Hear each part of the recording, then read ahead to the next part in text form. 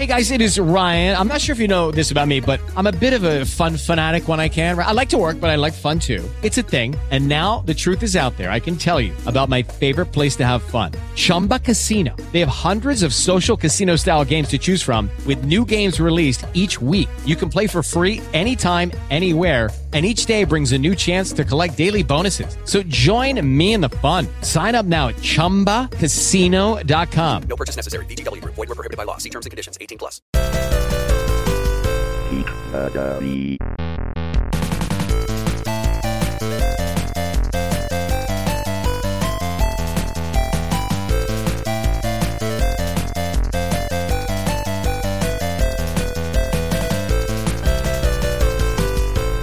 I'm just waiting for one of you guys to say you hated it. Probably Noah says he hates it because it was a good movie and he doesn't like it when things are good.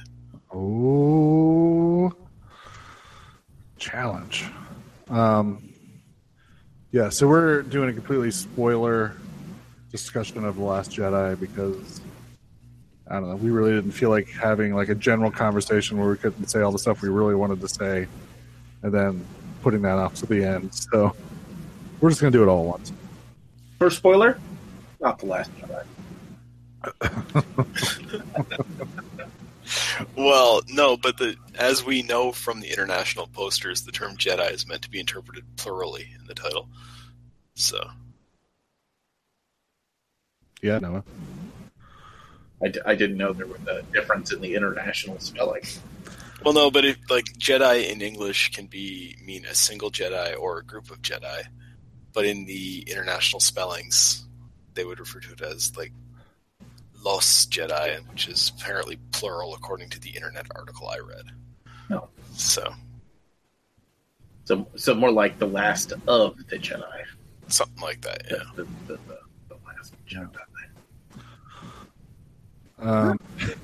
Wow.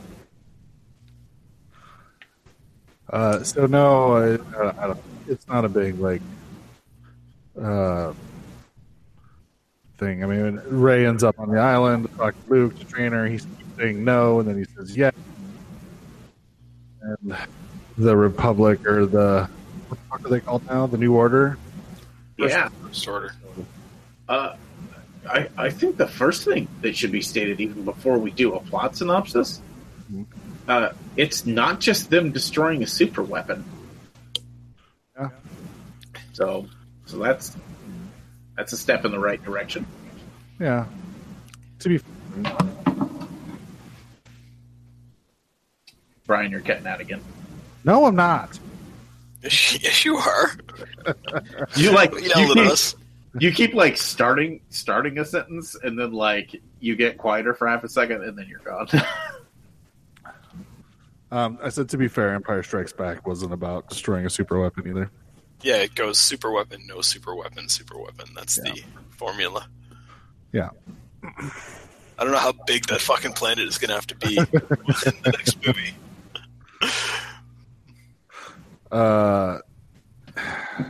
Yeah, then the First Order is chasing down the rebels to finally destroy them all because this particular group, their numbers is lowered definitely by a fight they have in the opening scene that Poe Dameron seems to pretty intent on taking down this dreadnought, and they lose most of their ships in that battle. And then someone that I saw it with was actually complaining that it seems like a chunk of the movie is just the rebel ships moving just traveling far enough ahead of the Star Destroyers to not be destroyed, and that's just what happens the entire movie. Well, technically, yeah. I would say that's a third of the plot of the movie. Yeah, there's three stories going on simultaneously, and that is one of them. Yeah. To which then I pointed out that was exactly kind of what Fury Road was about, and Fury Road was awesome, so I allowed it. In the interest of fairness, in Fury Road, they eventually turned around and went back the other way. So, yeah. And then, Finn and a new character named Rose infiltrate a casino to find a hacker so they can get aboard the dreadnought and stop the tracker. Slicer, sir. There are slicers in Star Wars. Whatever. And then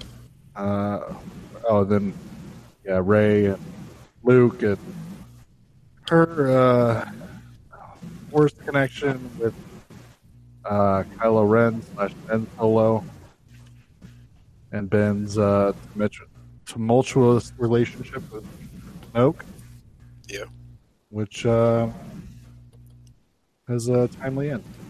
Yeah, we get to see Snoke using his Force powers, which he appears to be a pretty big swing at D at. He's pretty badass and pretty powerful once he starts using his powers, and I was really impressed. Yeah, he's good because I don't know. We can just jump around, but we ultimately find out that he's the whole reason that Kylo Ren and Rey have been able to talk to each other or have been linked through the Force, because he specifically was trying to draw all this stuff out, thus proving he is a badass when it comes to the Force. Now, what did you guys think of that idea of them being able to see each other over long distances and communicate through the Force? Because that's kind of new. That's something that was explored in the games in the extended universe. Okay. I thought it was pretty cool. I thought it was neat. Yeah, it's definitely a different use of the Force than we've seen in the past, but that is... Mm-hmm. Different movies have introduced different Force powers at different times. I didn't have a problem with it. It was a good device for expanding Kylo Ren's character a little bit. Mm-hmm. Yeah. From just obnoxious, tamper-throwing douchebag to... obnoxious, tamper-throwing douchebag who may have some legitimate grievances. Well, some legitimate grievances, and also they delved into the fact that he's being torn, and he's sort of making this choice to go to the dark side, but he is still constantly being pulled back towards the light, which is sort of... They touched on that in Force Awakens, and I really liked that idea in Force Awakens. It's really delved into a lot more here. Mm. I'll just say I really liked Kylo Ren in this movie, and I'm really glad they had that actor in there, because I think he's really good at what he does, which is portraying this torn character who's... You're never quite sure what he's going to do, and when he does certain things, I'm always that's... Everything he does is consistent with his character, but I don't see it coming, because the character is sort of unpredictable. Yeah. Kylo Ren, 1,000% better in this movie than he was in Force Awakens. I will say he's better. I didn't have as big of a problem with him in Force Awakens that a lot of people did. Neither did I. They kept calling him a crybaby, and I'm I think it's less crybaby and just more psychotic. He would throw temper tantrums, but he would destroy the shit out of stuff. Yeah, but he may be psychotic and destructive and stuff, but he still came off as a whiny little bitch. I am one of those people and there is nothing less terrifying than an enemy that's a whiny little bitch. I don't know. I think I'm with Brian on this one. I didn't have a problem with him in the last movie. I liked his temper tantrums. I thought they were... Yeah. I mean, the whole concept of the dark side is that it's built on anger and rage.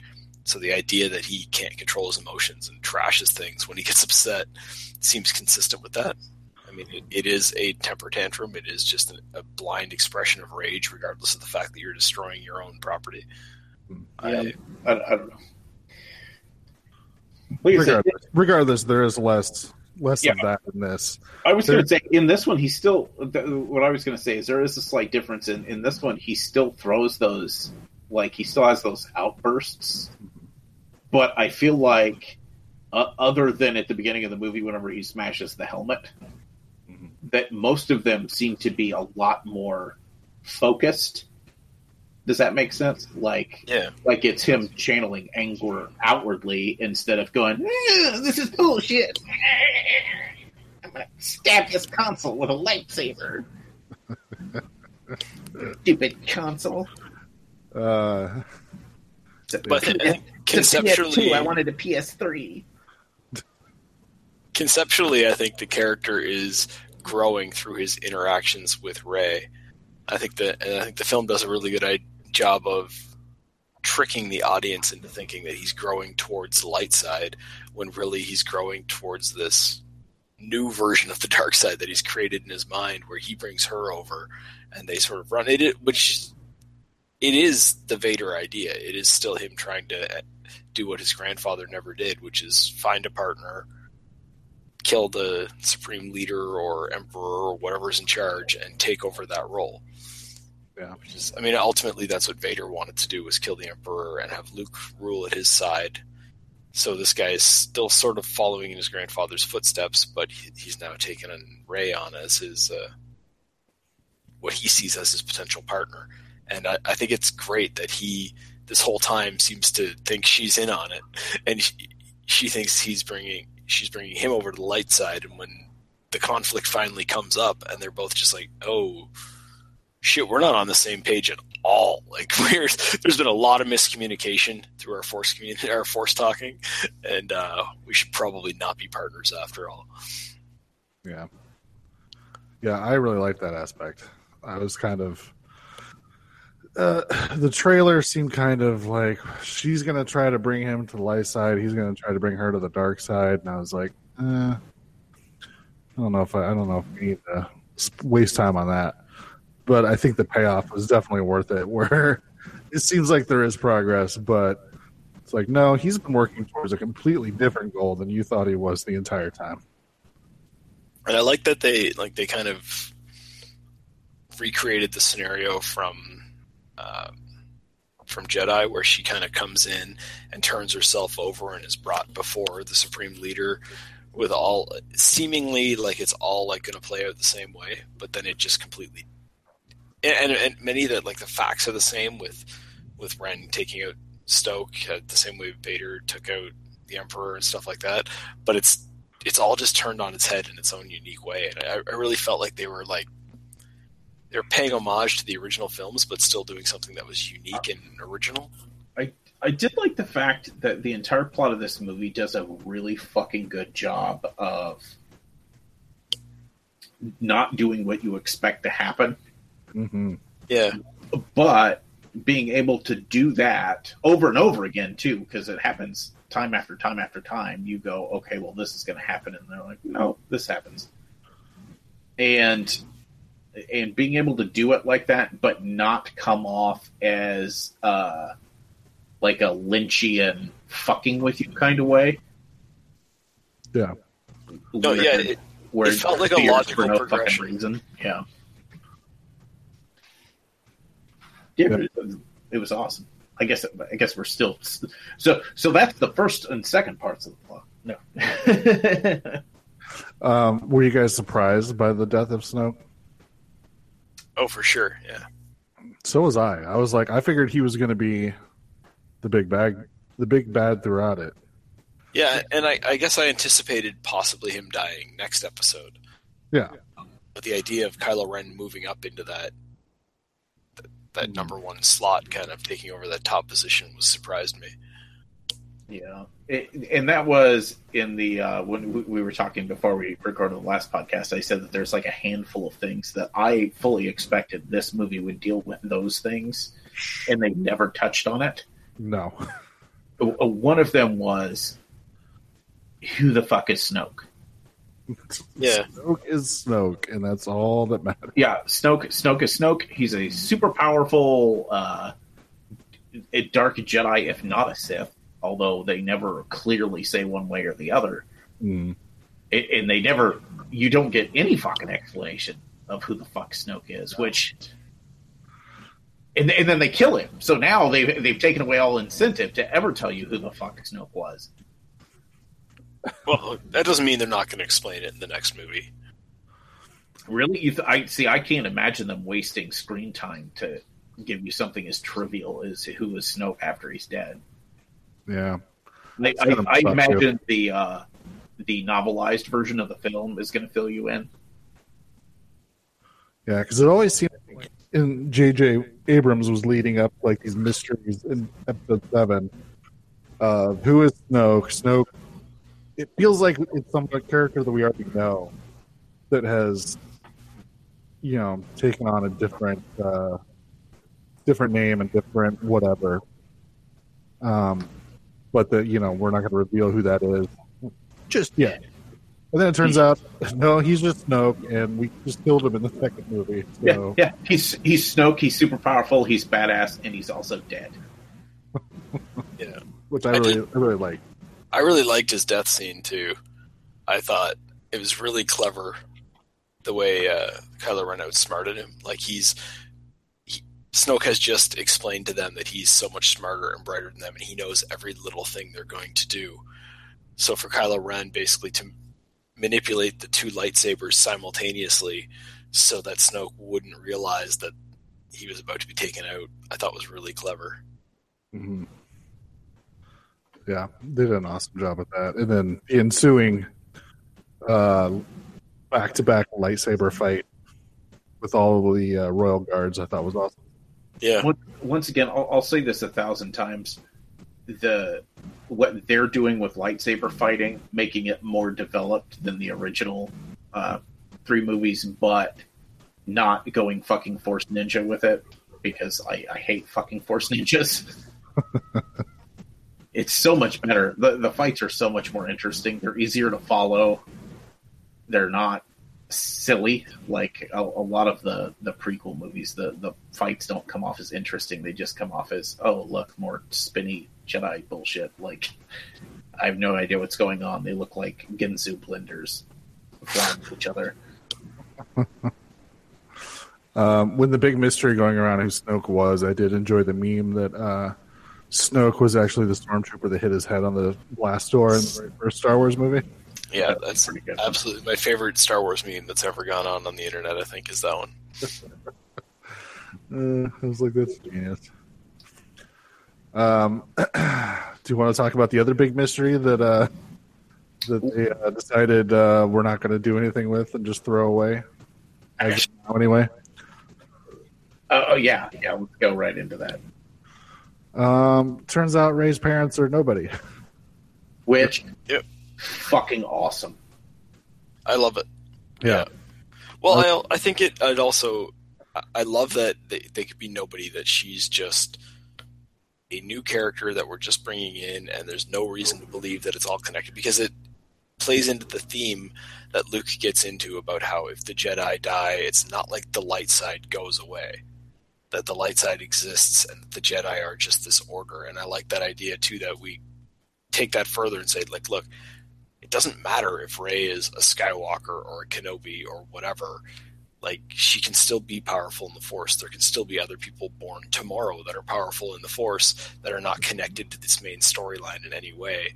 Mm-hmm. And Luke is very adamant throughout much of this film that, like, he's not that special. And he doesn't like the idea that he's been mythologized into something more important than he is. And I kind of like this idea that, yeah, like, we could now theoretically have 100 years of Star Wars movies where just new characters are born who happen to be strong in the Force for whatever reason that is not midichlorians. And it's okay. And I love that idea. I think it's great that, because then we can just always have new heroes and new villains arising at any given time. Yeah, which is what I was super excited about. I'm like, good. It's not all too conveniently connected to this one family's bloodline. And now, I mean, technically we only have one Skywalker left with Kylo Ren.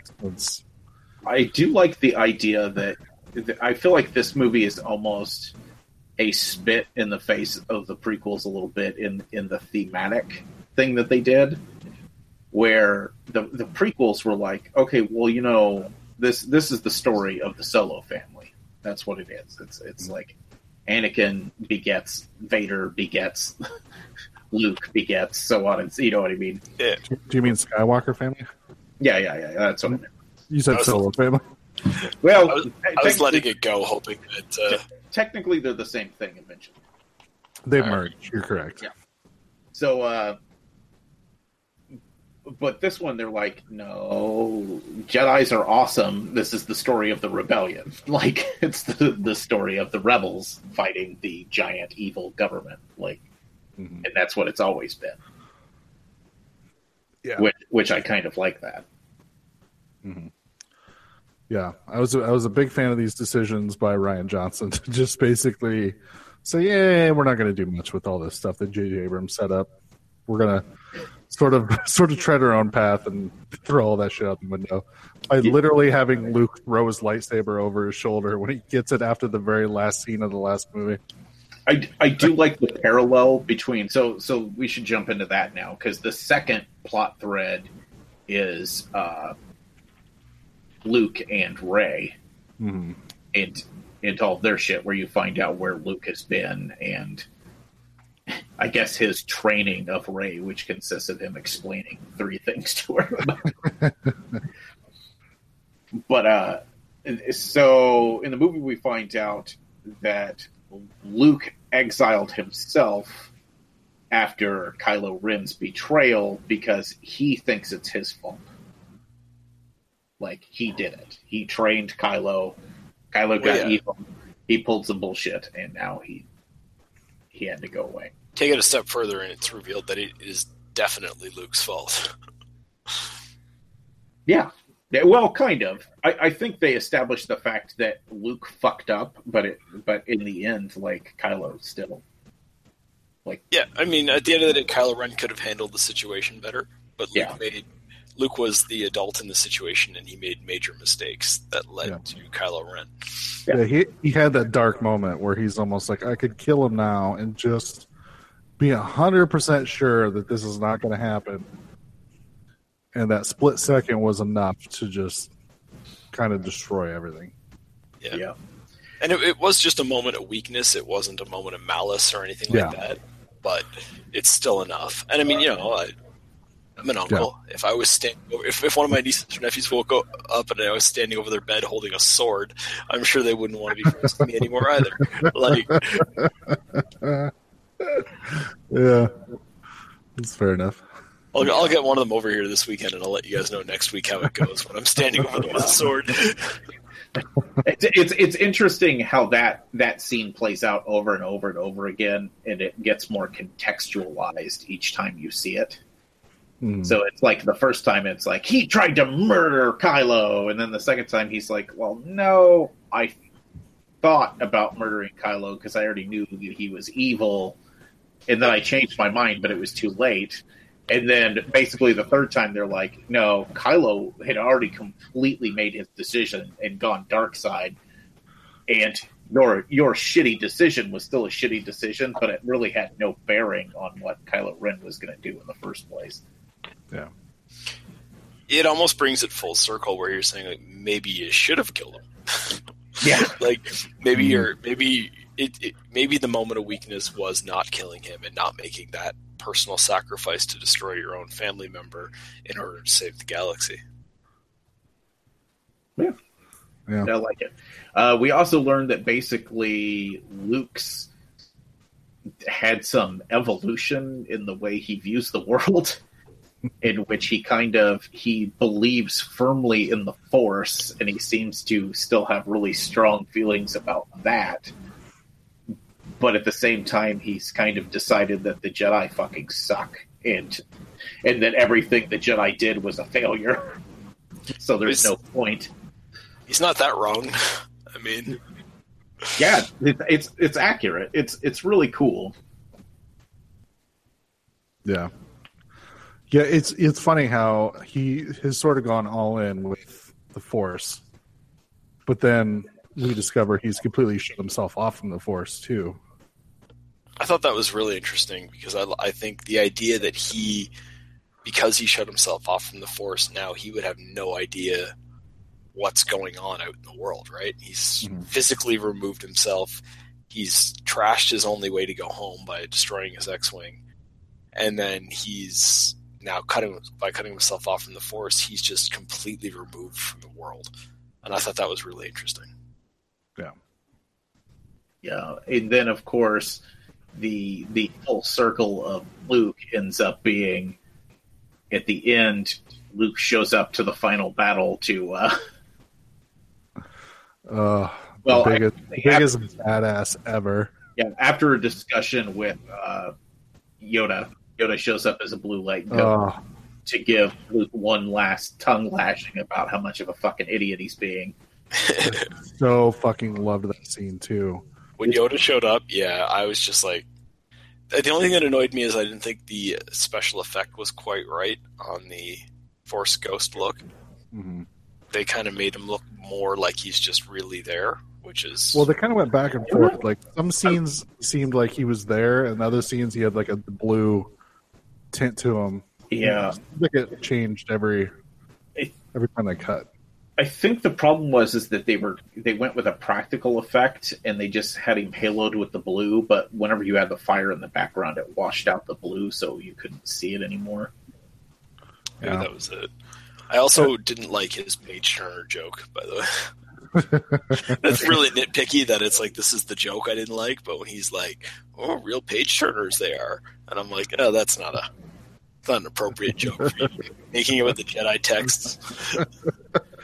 See, I don't know. I can totally see that, because they went back with, like, original appearance of Yoda on Death, where Yoda was kind of like... crazy and goofy. Yeah, he's wise and he's powerful, and she just doesn't give a shit. I guess maybe it was just more the terminology and stuff that I had an issue with. It wasn't that I have a problem with Yoda telling jokes.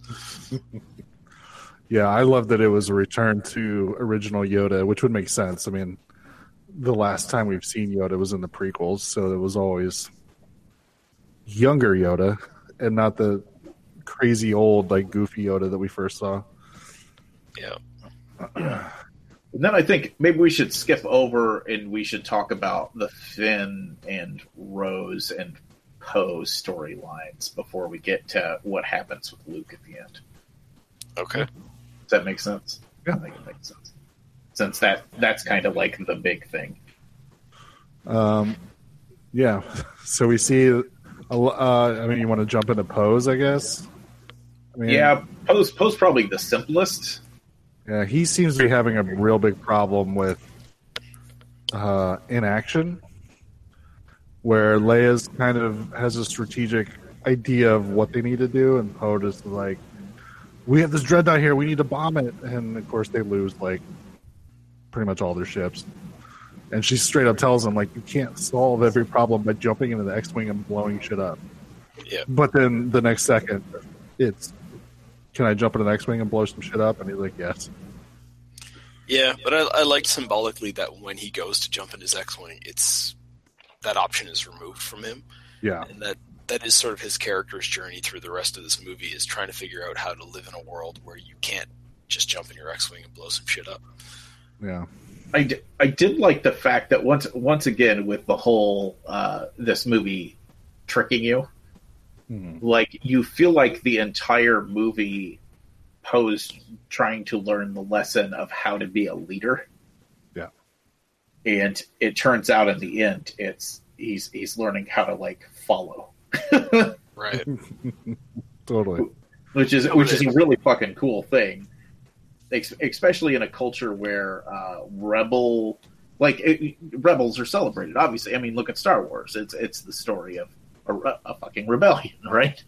Like we all like Han Solo. Han Solo is a douchebag in the movies. But we love him anyway. And you want Poe to be the Han Solo-esque douchebag. And in this case, it's like, well, no. Sometimes you need a smart, military-minded person to tell you to sit down and shut the fuck up and just take the hits.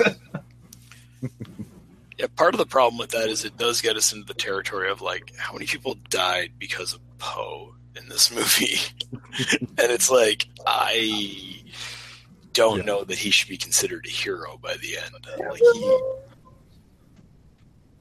Yeah, I mean, it's casualties of war, unfortunately.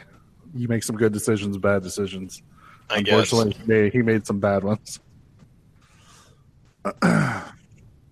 Yeah, unfortunately, I've been seeing articles online citing Poe Dameron's toxic masculinity in this movie.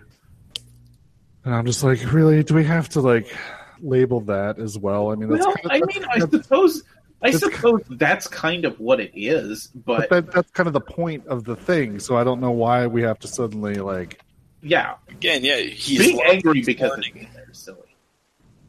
Yeah, his whole thing is he's learning not to jump to that sort of macho response, and frankly, like it's notable that all the leaders are women that he is expected to follow. I'm not even sure if that's necessarily intentional or if that's just Star Wars being Star Wars and all that.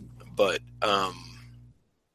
it's to suggest that it's a problem in the movie because the movie addresses it. Yeah, which I agree with. Yeah, the movie says, like, look, don't do the dumb macho thing every time. Sometimes you have got to do the smart thing. Shut up and listen to the 3 smart women who are telling you what to do. Yeah. But I mean, that plays out again in the final battle a bit with Finn to a lesser extent. It's not quite the same thing, but yeah, you end up having a female character prevent him from doing the big macho thing. Not sure I agree with her actions in that particular case. Well, if we can talk about that in a second. We'll get there. I've seen a couple people freak out about basically the message that happens right there, and that'll be fun to talk about. Yeah. I think the interesting thing is through all this, like, Poe thinks he knows what the right decision is. So, I mean, we get to a point where what the fuck is the giant ship called that they're on? The cruiser or whatever? Yeah.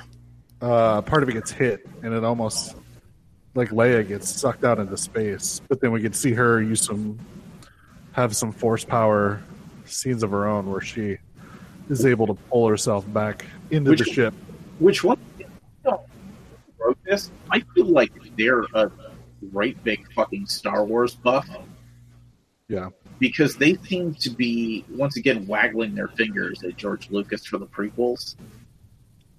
Because, like this, in the books, you'll find out that, like, so they all knew Leia was force sensitive. She's a fucking Skywalker. And she's a twin. Yeah, and she's Luke's fucking twin. Obviously, she's going to have forcey powers. And in the books, Luke starts to teach her stuff, and then she decides that it's not as important as her general duties, so she stops. So she's basically got just enough force knowledge to do little bitty things, like moving herself through space when something bad happens. I think originally Lawrence Kasdan came on and wrote like a treatment for this movie, but then had to sort of stop to go help with Force Awakens or whatever. And so when Ryan, he asked if he could just throw all that shit away. Because some of it ended up not lining up after they finished Force Awakens, so it didn't line up with the treatment.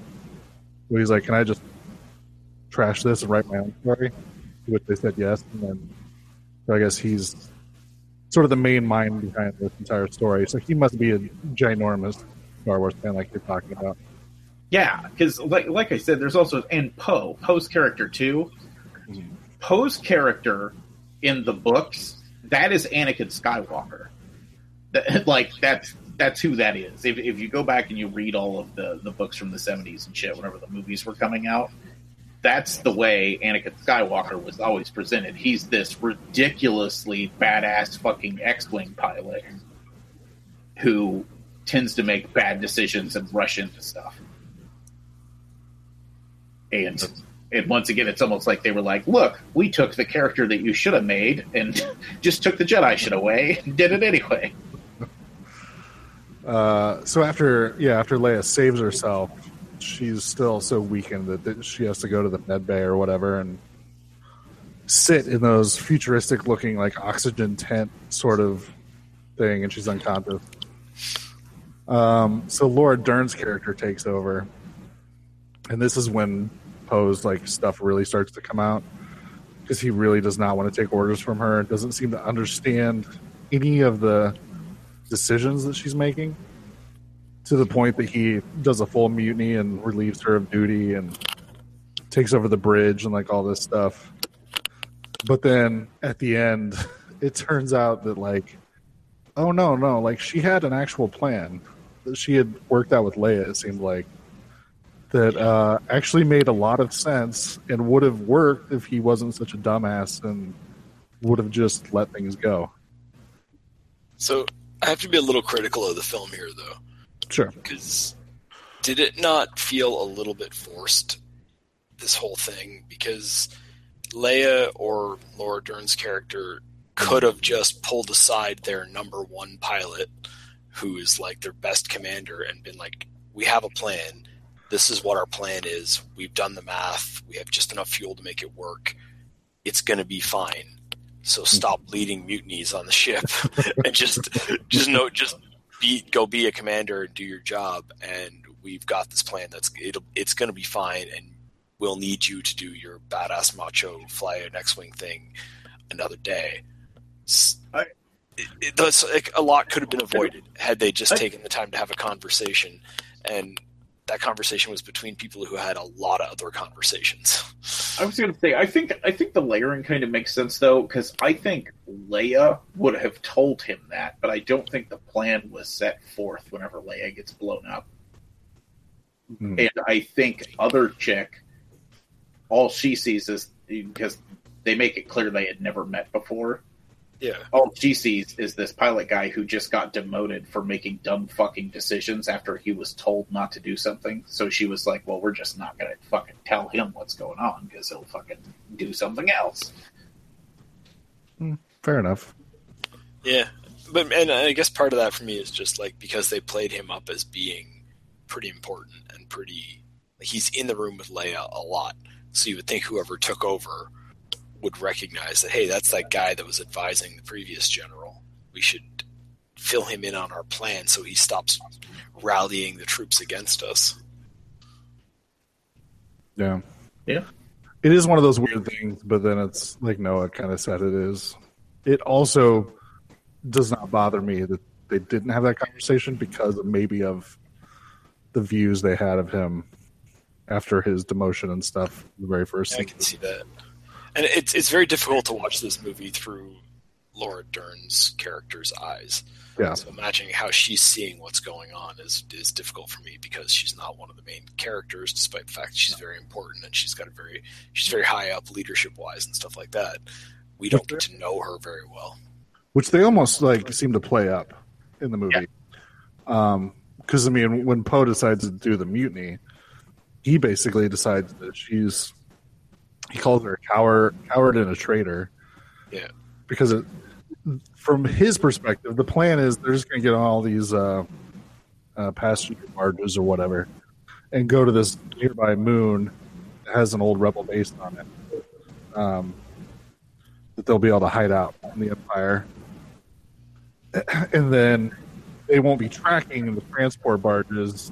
They'll just be tracking the cruiser so they would be able to lead the transport away, blah, blah, blah.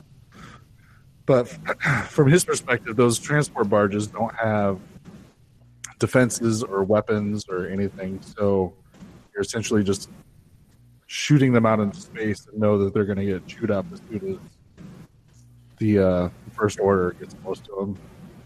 Yeah. So up like she's almost like a villain in the movie. But then it turns out, no, she actually has a really good strategic plan in place. He just didn't know. I got lost in my train of thought there, but No, it makes sense. yeah. And I see what you're saying, and I definitely think the movie wants us to watch this through Poe's eyes and to be shocked when it's revealed that there's a good plan.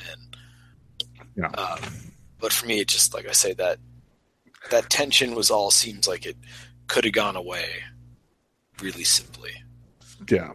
Which is what we could have. One conversation would have killed all that. But then, It eliminates the potential for growth in the Poe character. Yeah, Doug. Yeah, I see that.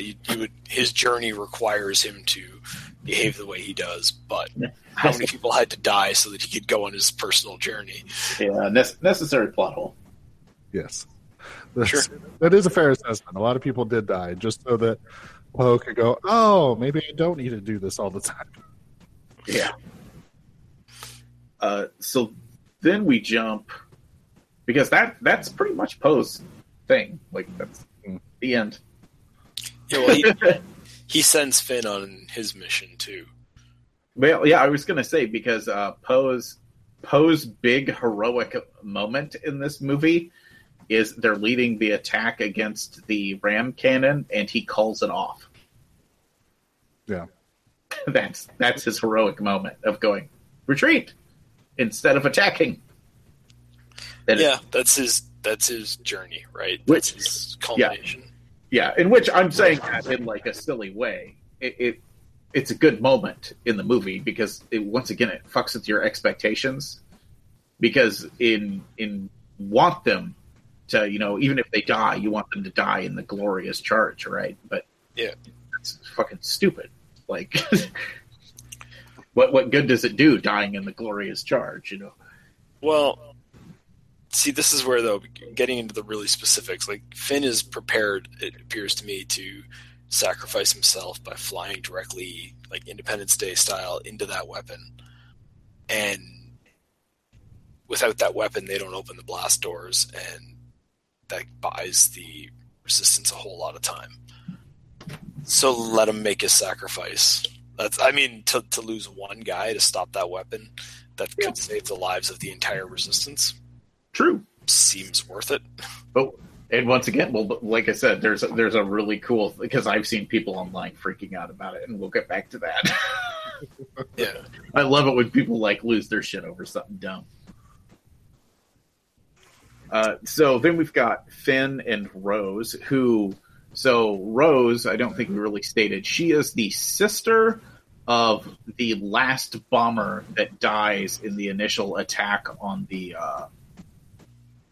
Dreadnought, who has she's got a pretty cool Rogue One-esque death of her managing at the last moment to unload the bombs from her ship before dying. I liked that death. I thought that was fun. Yeah.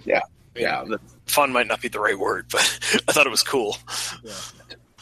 I think heroic is the right word. It's like a cool, where you're fist pumping the person. They died, but they fucking got them fuckers.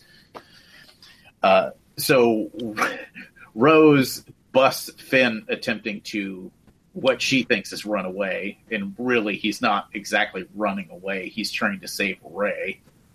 Mm-hmm. They end up linking up with Poe. They figure out that they could save the fleet if they can get aboard Snoke's ship and disable the tracker, which would give them 6 minutes, which would let them jump to light speed, which means they couldn't find them again. Yeah, because they found some weird way to track them in light speed, which apparently has been impossible up to this point. Yeah. So Finn and Rose go out on their quest. They go to a cool casino world in which this is another one where people, pretty much Finn and Rose's entire storyline's the one that I see people freaking out about. Is because they're on a casino world looking for a slicer to help them hack the shields of the big ship so that they can get on it and, do what they need to do. And throughout their exploration of Casino World, there's an interesting speech of she thinks the place is beautiful, but she wants to destroy it. And you find out that her opinion is that all of the people who are on this planet, there's only one way they got as rich as they are, and that's selling weapons to the First Order. Right. Which is the first thing I see online with people fucking freaking out about, that they keep saying that it's this liberal hippy-dippy message that rich people are bad. Yeah. And all that kind of stuff, But they missed the part where they also explain that they also are selling weapons to the rebellion. Yeah. Yeah. Well, the message is, arms dealers are bad. They're bad people. War profiteering is bad. They're pieces of shit. It just happens in the economy of this world. Those rich people are almost all arms dealers. Yeah, and it's not taking a side saying well, they're selling to the bad side, so obviously they're all bad. No, they're selling to both sides, which makes them even more horrible than if they were just selling to one side. Yeah, and the fact that she points out that, one of the things that gets glossed over in the main movie continuity, but they delve into a lot in the books, is the idea of, slave trade and stuff that's going on. that the Empire wholesalely endorses.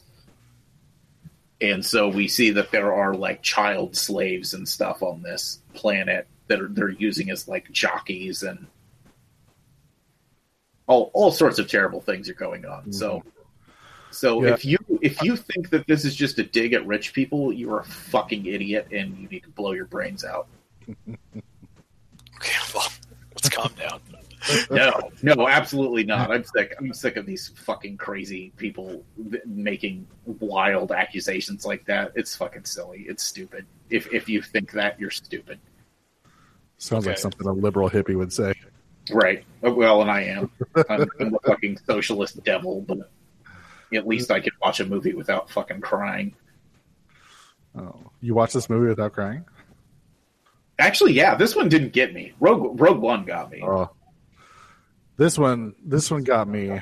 I don't know why specifically this point, but it's when Luke is. There's a point where Luke gets on the Millennium Falcon for the first time since Empire Strikes Back, and he's just kind of walking around, just looking at everything, and he's just having this moment. And of course, R2 happens to be on there and wakes up. And Luke basically says, like, there's no way, like, I'm going to go back to help them with their fight. And of course, R2-D2 plays the original Obi-Wan, you're our only hope projection video from the first movie. And for some reason, that just, like, made a little tear just roll down my cheek. Like, that's it. That's what started everything right there. Although you immediately get bit with, which what I would argue at times in the movie are ill-placed jokes. Sure. My theory is that we have Rian Johnson trying to add J.J. Abrams style humor to this movie to make it consistent with the last one, and it doesn't always work. Yeah. Although I don't think J.J. Abrams humor in general, whenever it's J.J. Abrams, fucking works. So, but because he makes the joke of, oh, that's low.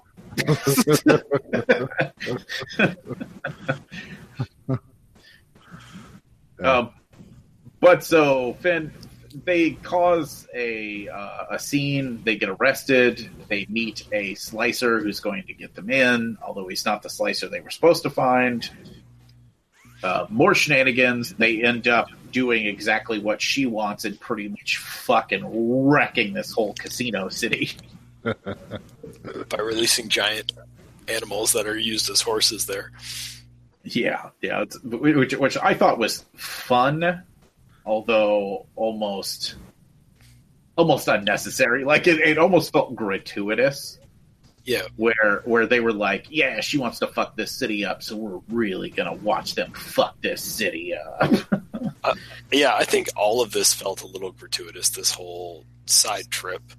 Yeah, it just seemed a little bit like it felt like, okay, we need to have one story for each of our main characters, and Finn doesn't really have one, so it felt kind of, we got to give him this side mission to go do just so we can follow him on that, and then you have to give him a lot of things to have happen. But I mean, that you could have written that whole section of the movie out and just had them contact Benicio del Toro through their, whatever, call him up and say, hey, can you come help us? Yeah.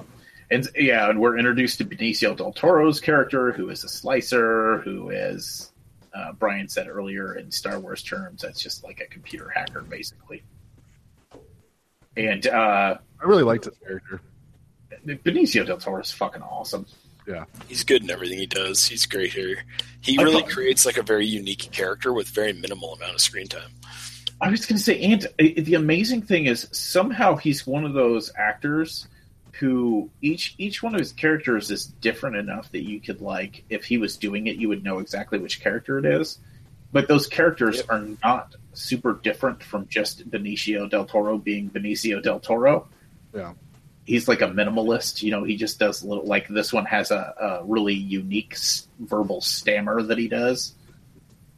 And that's all you need. Now, okay, well, it's this hacker with the stammer.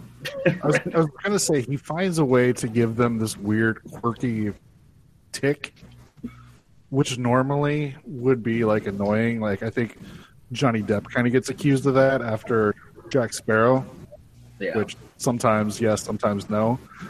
But Benicio del Toro does it for like a lot of characters, and it seems like that would be like, oh, he's giving him that weird quirk.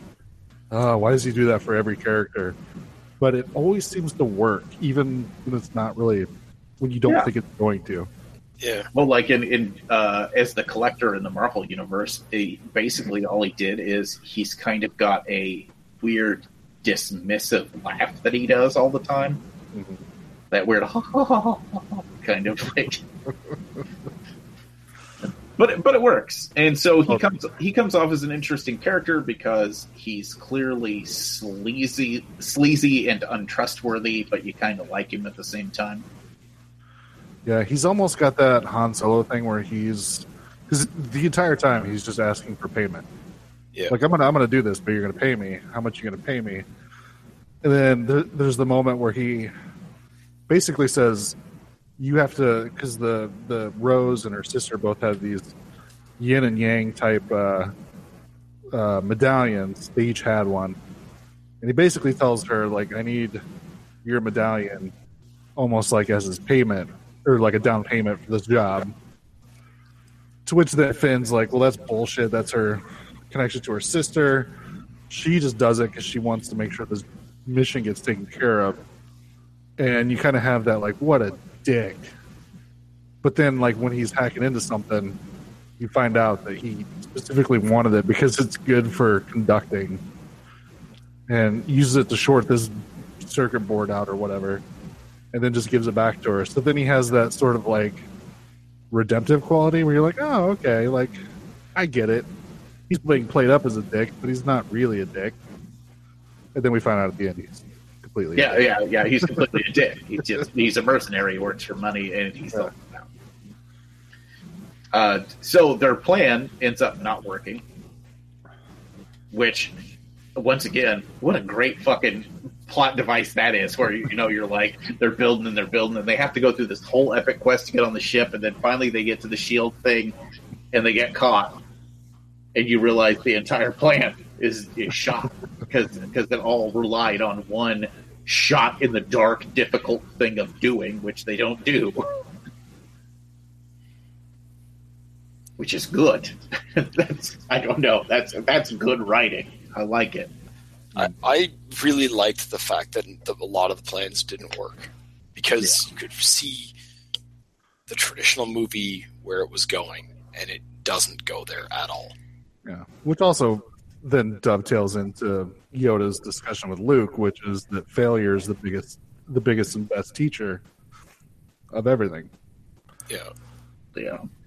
I like the part in the conversation where he says you have to pass on all the things that you've learned, but you have to also pass on all your failures to your students so that they can be better than you. Yeah. Which that's some good Star Wars teaching kids shit. Exactly. Which then totally fits when like every plan in this right doesn't seem to go the way it's supposed to. Yeah. So Finn and Rose are taken to be executed, which of course ends up being Phasma. Yeah, Phasma. Who I felt like we did not get enough of who Phasma is in the last movie. Mm-hmm. And she's not. I think she has less screen time in this one, but you actually like figure out Phasma's entire thing, like in a very short period of time. In her few spoken lines, where she tells Finn, you were always scum, basically. It wasn't just after you turned into a traitor; you were always a piece of shit. Yeah, you kind of got that nice moment too, where she's like, "You're nothing but scum," and he's like, "Rebel scum," and I'm like, it was a cheese-tastic moment, and I liked it a lot.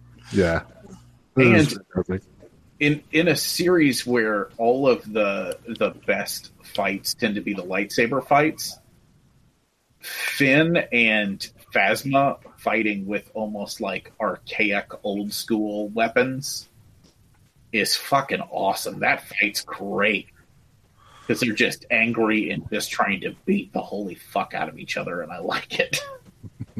It did feel like a little bit more tactile, maybe, than the lightsaber battles because they could hit each other without, severing limbs and all that. Yeah. So you and just fucking Finn got to get that for that fucking stun gun nightstick thing from the last movie. Yeah. I love that. I love that it's the same weapon that he got into that big fight with last time. Yeah. And the end of that fight where he ends up like falling down a pit, but there turns out to be a raising platform in the pit, which it's a little Deus Ex, but that's fine. Total video game. Yeah. But man, he cracks Phasma right across the fucking face really, really hard. Yeah. And it's a good impact too. I like it in a movie when you go, ooh, that fucking hurts so bad. And I think the shot of he actually like basically destroys part of Phasma's helmet, so you can see her eye through the helmet. Yeah, and something about her laying there and somehow giving a one-eyed hate stare with no facial expression works so fucking well. Yeah. Yeah, and then, it's weird because they have her fall then into explosions, which to me means she'll be in the next movie because we never actually see her die. Yeah, I was going to say we would assume she's dead, but she should have been dead in the last movie. So okay, she was on the planet that blew up. That's a hard one to live through, but she did it. Shh, you're ruining it. Right. Also, BB-8 shows up to save the day for the 10 millionth time in the movie. Fucking awesome. Driving a fucking AT-AT and shooting the shit out of people. I loved that moment. I liked the idea that Finn has this weird moment where he looks at BB-8 and he's like, something's not fucking right with this droid. Yeah, where the top of the AT-AT comes off and you see BB-8 like hacked into all the systems. He just has that weird like, what the fuck, like type of look on his face. Yeah, I really liked the look because everyone else always looks at BB-8 like, oh, thank God, it's BB-8. And he looks at him like, wait, droids aren't supposed to fucking do that. Like, what the fuck is this droid doing? This droid's like murdering fucking people. Droids don't murder people. Yeah, a lot of credit goes to that actor too. John Boyega, is that his name? Yeah. He's a fantastic actor, and that little moment there where it's like in the middle of all this action and shit blowing up, we need you to do a facial expression that tells the audience what's going on in your head, and he just sure, and he says more with that facial expression than he ever could if he actually spoke a line. Yeah. Yeah, well, and in this series so far, it's weird that once again in Star Wars, which is filled with Jedis, which as a nerd is one of the best and most awesome things ever. How is my favorite character the random traitor stormtrooper guy who just kind of like fumbles his way through everything? Because he's the traitor stormtrooper guy that has a really awesome like backstory where he's completely defied the First Order and accidentally joined the rebellion. Yeah, he's fucking awesome. Like I said, there's a like at least 2 sick ass lightsaber fights in this movie, and his fight with Casma, in which she's basically fighting with a staff and he's fighting with the shock thumper thing, is way fucking cooler than all of those. Yeah, I really liked it. Yeah. Which takes us to the end. So they escape with BB-8 off, and the movie. Should we talk about how that fucking dreadnought gets destroyed? At the beginning? No. Or what the fuck is that giant ship that they're on? No, I don't think they call it anything. They just call it Snoke ship. It's Snoke ship. How fucking Lord Dern just trashes that shit up. But shooting into light speed at it? Yeah. Fucking awesome. It's just this, she's opted to stay behind so the transports can get away. She's like, somebody needs to pilot the ship, which everybody knows is a suicide mission. Yeah. And she's sitting there and she sees that they've found out how to find the transport, so they're firing on them. And she's like, fuck. So she like turns the ship, and I think, was it Poe? Did Poe think she was like turning tail and running? I know somebody else did. Somebody else thought she was running away.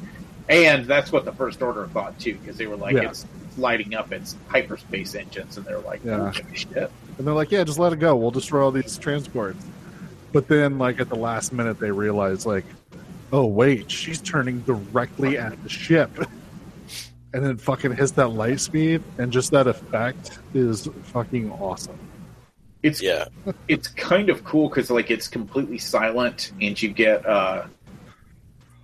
because it's supposed to be happening beyond the light speed, you get this weird kind of jerky, instantaneous effect of it basically slicing the big ship almost in half, and then the shrapnel coming off at almost light speed and taking out half the other fucking ships. It was fucking cool as shit. It was awesome. Yeah, pretty badass. The rebels end up all locked up in a bunker, basically on this planet, after murdering Snoke, as I'm assuming everybody deducted from our conversation earlier. First, I thought it was another snow planet, and I'm like, Jesus Christ, can't we just say it's Hoth? Can we just go back to Hoth? Since they had, was it Jakku in the last movie, which is basically Tatooine. Yeah. And they didn't want to call it that. And the guy took the time to go, salt. Just so you guys know what this is. Although it ended up being important plot-wise. Sure. Get into it. So they're locked up in the bunker, and basically, eventually all of the characters make their way there. Rey showing up at the last minute and on her little errand, but we'll get to that. They figure out that they're trapped, and they're basically fucked because Kylo Ren sends basically the full force of the ground troops down to get them, which is where they unload the cannon we were talking about earlier. Poe and Finn and random dead pilots number 5 through 9.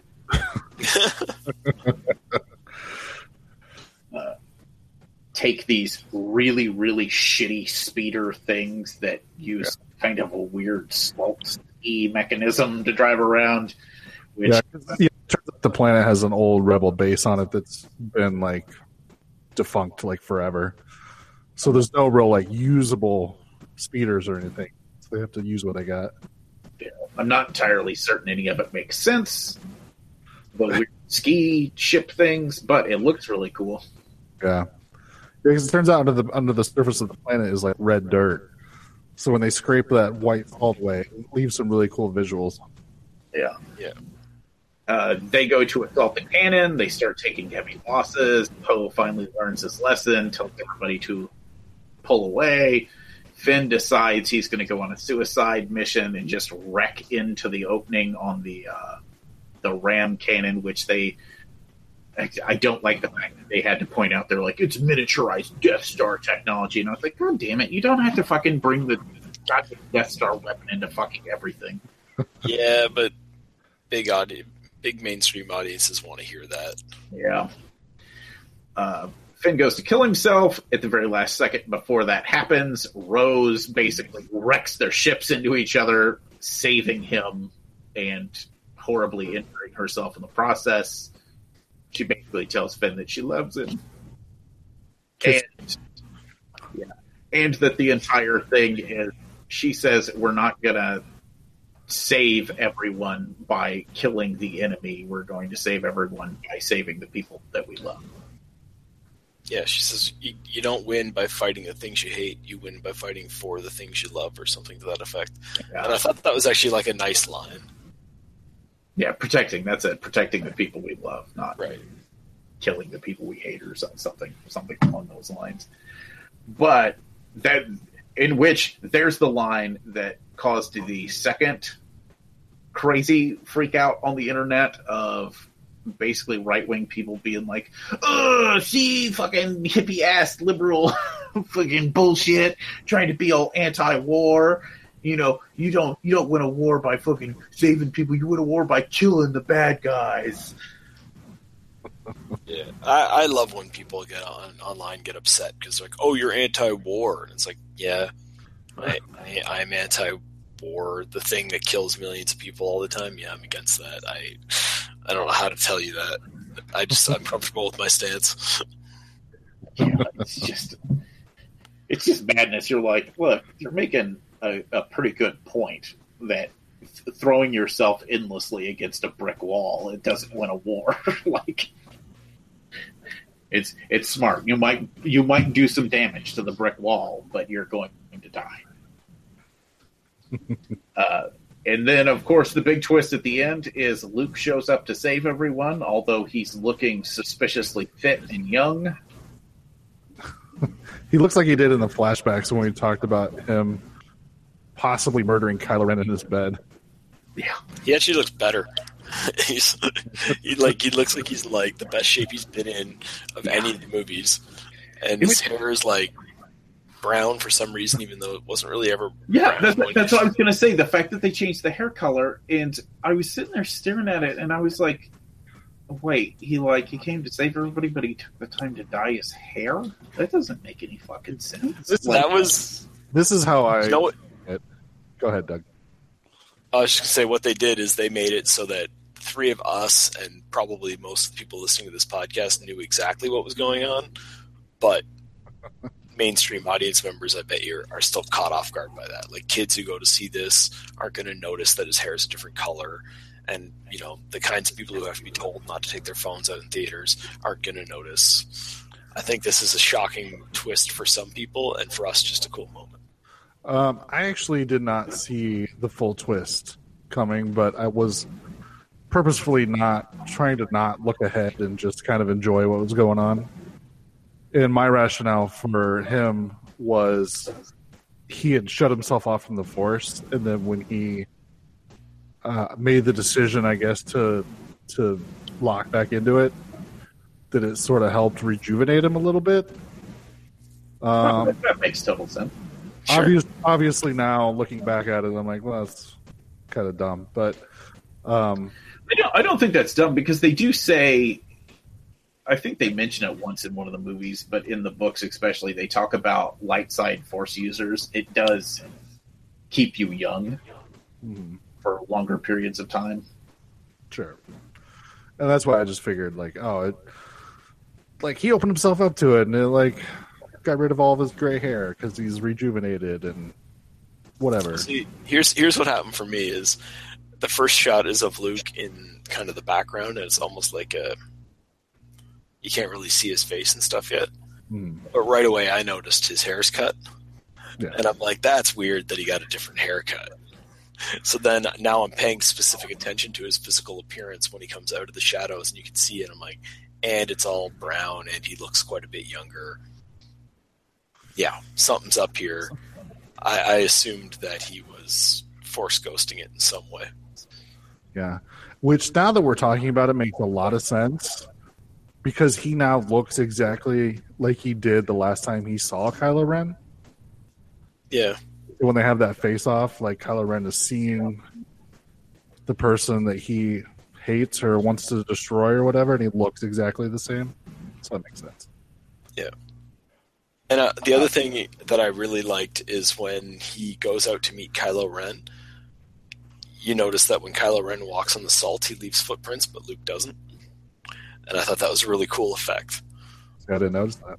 Didn't notice it, yeah, because it's that white salt, and then whenever Kylo Ren puts his foot down, you get the red dirt come up. But when Luke's gliding around, he doesn't leave those marks, which is nice. Again, really cool to look at. Yeah. On a second watch, I'm sure that I'm going to see all kinds of shit I didn't notice like that the first time. Now, there is, because I can't help but nitpick, there is a flaw in this, because he does physically touch Leia.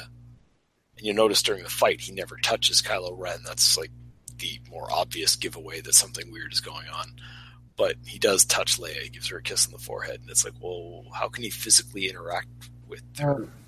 I think That's a callback to when Kylo and Rey were talking to each other. That's true. They were able to physically touch as well. Yeah. And Kylo even did like the Freddy Krueger thing where he like brought back like physical evidence where his hand was wet the one time when he touched Rey and she was in the rain and he was in his ship. Yeah. So I guess the Force allows you to physically touch. Yeah. Yeah, whenever it's needed for the narrative.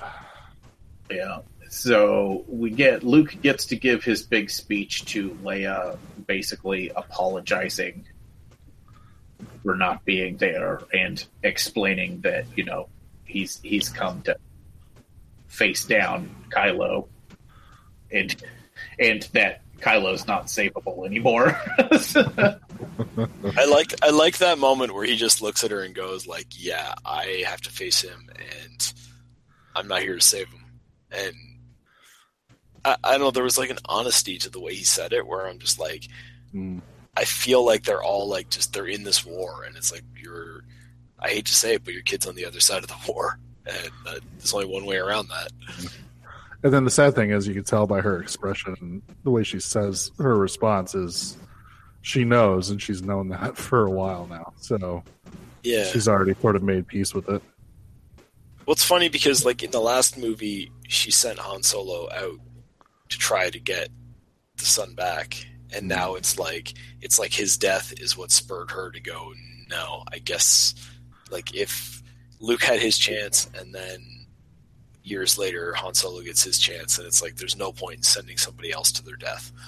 Like, which is really like it's a really sad thought of like the idea of a mother saying like I understand that you have to go kill my son, but it makes sense in the narrative as well.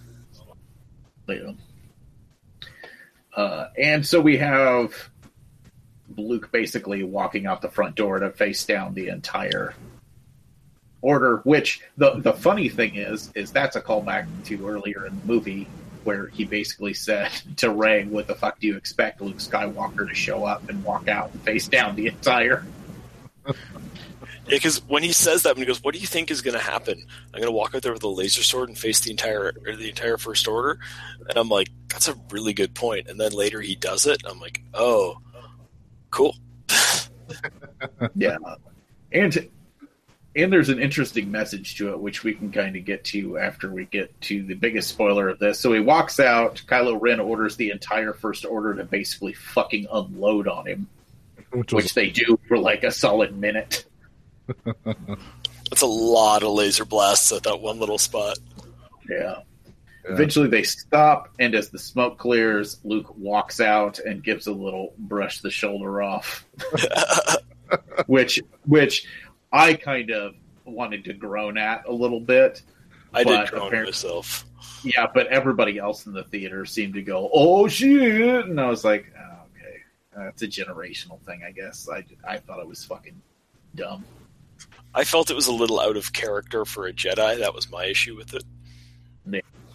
Although it makes sense for what he's doing right at that moment. Yeah, I think knowing now how the movie plays out, I kind of go, okay, he was taunting Kylo Ren. That was his that was his purpose in that moment, and I guess that way it worked, right? Yeah. Kylo Ren goes out to face him, and I actually think that this is my favorite lightsaber fight that's ever been in a Star Wars movie, and it's very short, and there's literally no contact. Yeah. Which is just fucking cool, though, because it's just basically Luke out-maneuvering Kylo's swings by just a hair's breadth. Yeah, he's basically being Kane from Kung Fu, where it's not about making contact with your opponent, it's just letting them kind of go crazy and avoiding it and throwing them off balance, which I thought was pretty awesome. The other note that I should have known that he was a Force ghost the whole time is his lightsaber's blue. That's another big giveaway. Yeah, I should have known, but now that I'm thinking about it, I'm like, that was probably the biggest clue. The fact that his lightsaber's blue, and we just saw that lightsaber get destroyed like 20 minutes beforehand. Yeah. Kylo gives a big speech about, with one foul swoop, he's going to end the Jedi, the Rebellion, pretty much everything. What was the third thing he says? It's like, with you, like, into you, because you're the last Jedi, I end the Rebellion, and he's like, I end something else, but I can't remember what the I think it was you, and therefore the Jedi and the Rebellion. So I think those are your three things. Yeah, and then Luke goes, it's amazing that you just said that, and not a single one of those things is correct. Which I thought was, man, that's a good fucking line. Well, it's a callback. He said that line to Rey earlier in the movie, too. Yeah. Yeah, when she said the Force was all about lifting rocks and floating and stuff. And he's like, all those things you just said, and none of them are correct. Yeah. Which turned out to not be true, as we'll see here at the end of the movie. Yeah, which is funny. So, of course, he also does the old Ben Kenobi line of, strike me down in anger. But instead of saying I'll become more powerful than you can imagine, he's basically like, I'll always be with you, just like your father, which I'm assuming he's telling him that he's already haunted by a ghost. Yeah, he's basically saying, like, I can tell by looking at you that you're still struggling with the fact that you did that, and if you do it to me, you'll just be struggling twice as much. The guilt will be with you always, kind of thing. Yeah. Kylo throws killing blow, and we find out that Luke's not even there. He's been astrally projecting himself, I guess is what he's doing. Yeah, the Force does that now. You can... Basically, what was happening earlier with the characters who were communicating, Luke has mastered doing that on a more intentional basis. Yeah.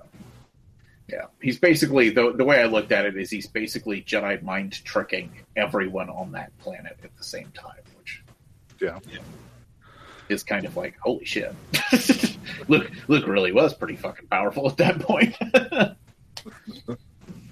Of course, then we get Luke's death scene, which is just like him fading away, kind of like Yoda did. I like that quite a bit. I like he's sitting sort of cross-legged on that thing, and he kind of collapses and gets up, and he's physically exhausted from his mental fight that he just went in.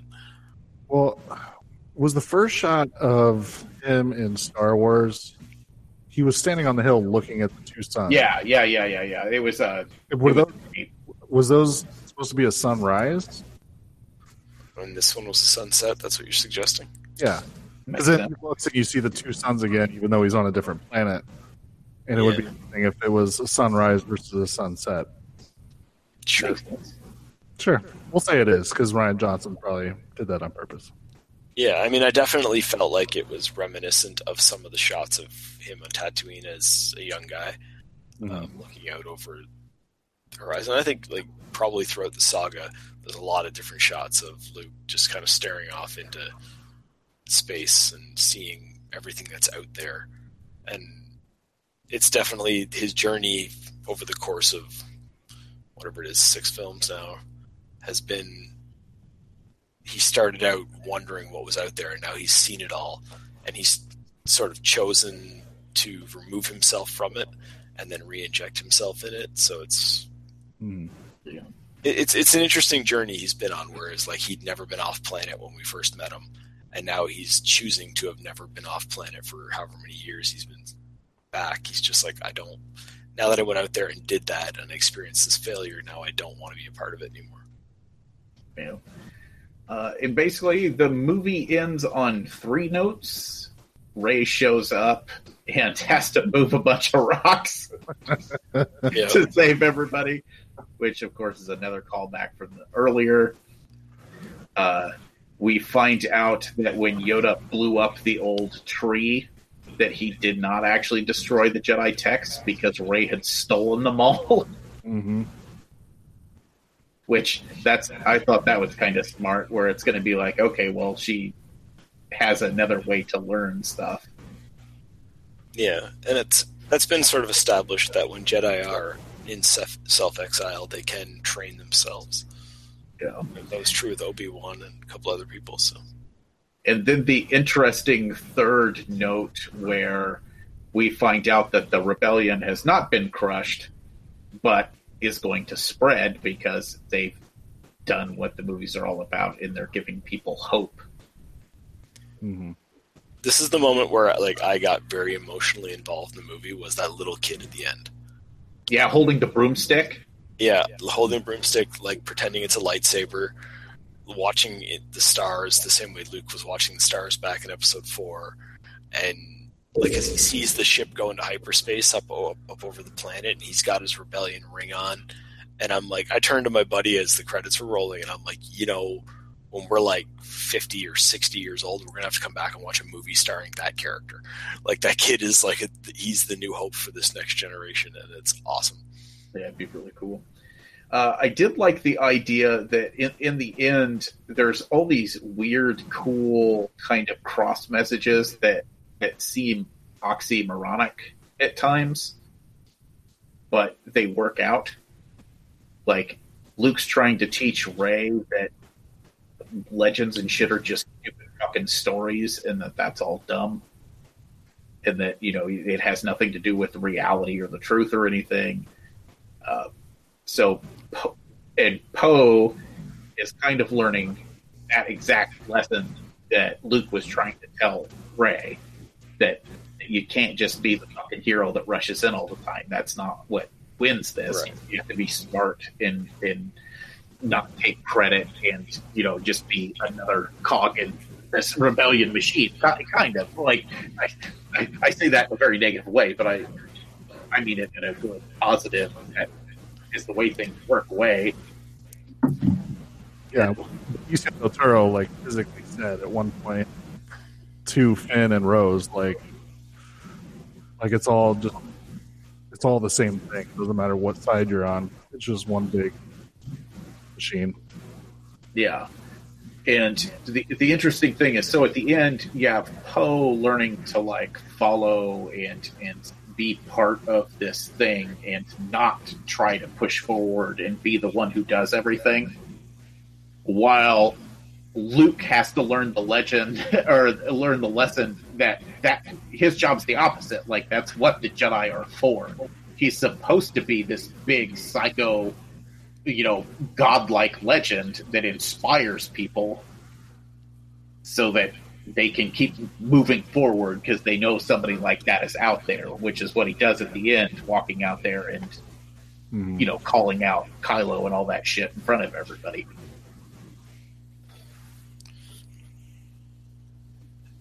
But I think it's a lot. The main theme of this movie is that all these people have to learn to play the role that they're meant to play, and that role is different for different characters, but they all need to stop trying to be something that they're not. Right? Poe needs to stop trying to be the leader and learn to follow.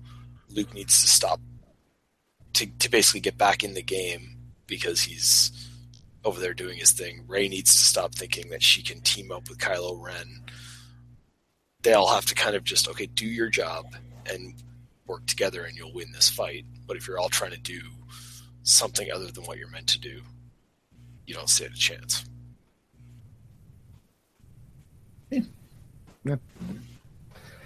Yeah. So, and since we've got the movie pretty much wrapped, let's talk about the handful of things. So I wanted to know who Snoke was. I figured that was going to get covered. Nope. He was Snoke. Nope, and Snoke gets cut in half. So probably not going to get that without reading the book. Well, unless they had Darth Maul him and put some robot legs on him. But he looks pretty dead the last time we saw him. Yeah, because those legs were still sitting up and they just kind of fell over.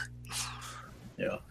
There was in the first movie, you kind of get the loose insinuation that this group that are called the Order of Ren, which Kylo Ren is the leader of, are probably these Jedi that he turned that were Luke's apprentices. Yeah. Yeah. But you don't get that definite. Now in this one, they say not only did he kill, but he did actually manage to turn several Jedi and take them with him. But we still get nothing about the fucking Order of Ren. We have no idea who they are. We haven't been introduced to a single fucking one. We don't know if they have any training, if they have lightsabers, where the fuck they are. Yeah, we don't know why they're not in this fight. Are they have they been killed off, or are they off exactly. on some other mission? Isn't that weird? Doesn't that feel like we should have at least the tiniest fucking bit of information about that? Well, now that he's going to be the big bad of the universe, maybe there'll be like his army for the next movie. Yeah. I know that there's somebody's favorite character because there was one guy cosplaying as a Knight of Ren at the theater I was at. So next, how are they going to deal with the fact that Carrie Fisher died? Because she obviously can't. Yeah, she can't be in the next movie without doing weird CGI stuff that nobody wants them to do. I assume that they have enough footage that they can give her a death scene in the next movie without having to use too much CGI.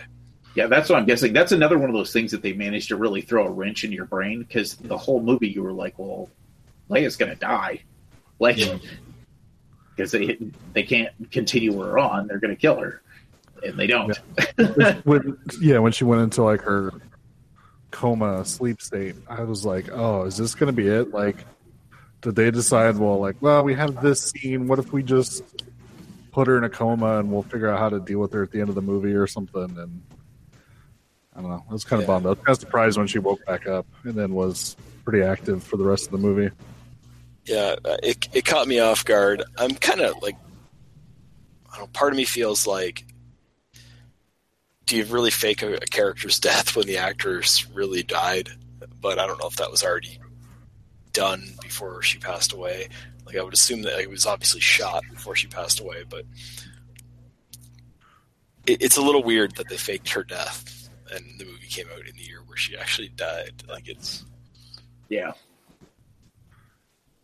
I was hoping they were going to explain why Rey can learn Jedi shit so much faster than fucking everybody else. She's got a lot of midichlorians, Noah. Yeah, shut your whore fucking mouth. We don't ever talk about midichlorians. Okay, but they do say that she has... We don't talk about midichlorians! Calm down. They do point out that she has like a raw power that all of your top Jedi characters or your top dark side characters are all surprised by how strong and powerful she is. Like, Luke expresses it, Snoke expresses it, and Kylo Ren expresses it. So it's like, okay, for whatever reason, she's just more powerful. We won't use the M word, but for whatever causes the Force to be in someone, it's stronger in some people than it is in others, and it's particularly strong in her. In which I accept that. Okay. I just kind of was hoping that they would give something. You know what I mean? Like, there's a reason for it. Because the problem is in a world, especially like this, where I have been invested heavily in the extended universe for so long, I need the piece. Well, there'll be something in a book or a comic book or a video game somewhere that they announce as canon that explains it. Yeah, I hope so, because that is a square ass peg in a round hole, and it just don't go.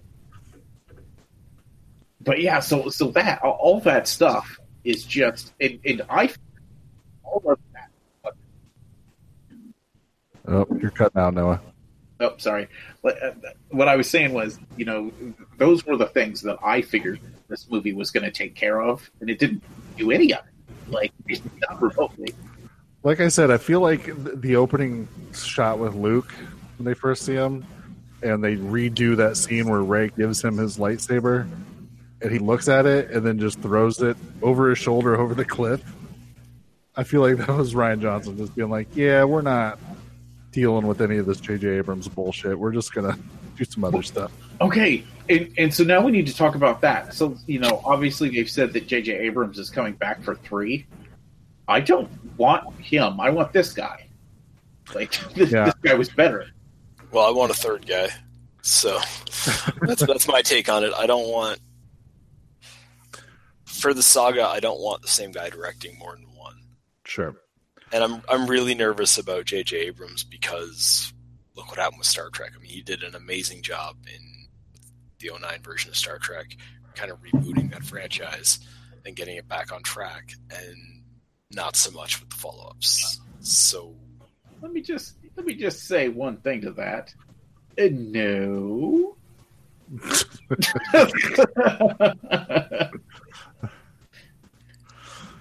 I'll state for the record that unequivocally Star Trek 2009 is the best Star Trek movie.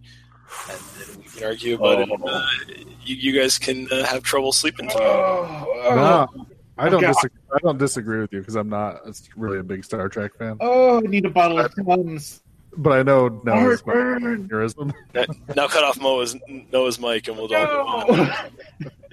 No. Why did this happen in a Star Wars show? It's so much worse. I will say that Rian Johnson apparently has been given his own Star Wars trilogy. I'm looking forward to that. They're not saying what it is. It's apparently not connected to the Skywalker saga, so it'll be something else set in Star Wars. But they're not. I mean, the two that are announced are Solo and Kenobi. So yeah. Is Kenobi officially next? Do what?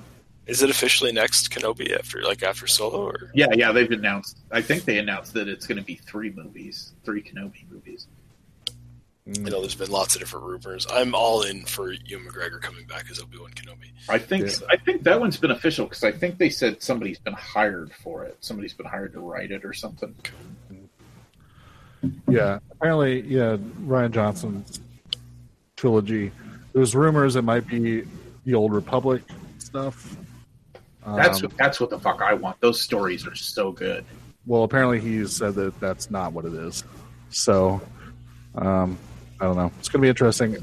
If this movie's any indication, I'm all on board. Like, I'd love to see him kind of play with stuff in the Star Wars universe and not, if he's got his own trilogy, not feel like he has to follow up on someone else's work and also set up the next person in line. Where he can just kind of make his own gigantic story. So that'll be a lot of fun. I kind of want them to make a Lobaka movie, but I don't think that would ever happen. Noah throwing out names I don't know. So in the novels that have to do with Han and Leia's kids and Luke's kids and shit, Lobaka is a Wookiee who is a Jedi, which apparently doesn't happen very often. He's a really cool fucking character. That's pretty cool. Did anybody else notice Billy Lord in the movie? I don't think so. No.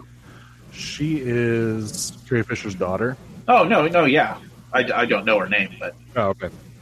Yeah. So she was sort of the girl that was working on the bridge that was also working with Poe Dameron throughout his mutiny. Oh, okay.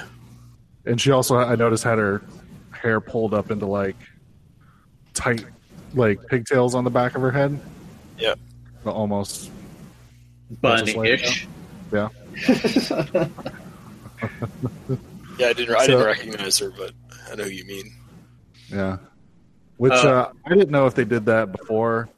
Like, maybe they would have, I don't know, had her come in and do some stuff after Carrie Fisher died, but I've seen pictures of them together on set in costume, so I just think it's cool that she at least got to be in a Star Wars movie with her mom right before she passed away. It's badass. Yeah. So, few random questions. Number one, are you guys pleased with the fact that the Porg ended up not being a big part of the movie? Hold up, you just cut out. Say it again.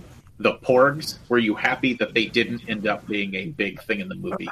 The trailers and the toys and shit all fucking were ramping up like they were the new Ewoks or something. I was like, oh god, I hope not. I was fine with them. Yeah. I'm glad that they weren't like the Ewoks, where they were like an important plot development. Like if they were on the Millennium Falcon and Chewie's like, I know how to defeat the First Order is throw Porg eggs at them. Or some bullshit.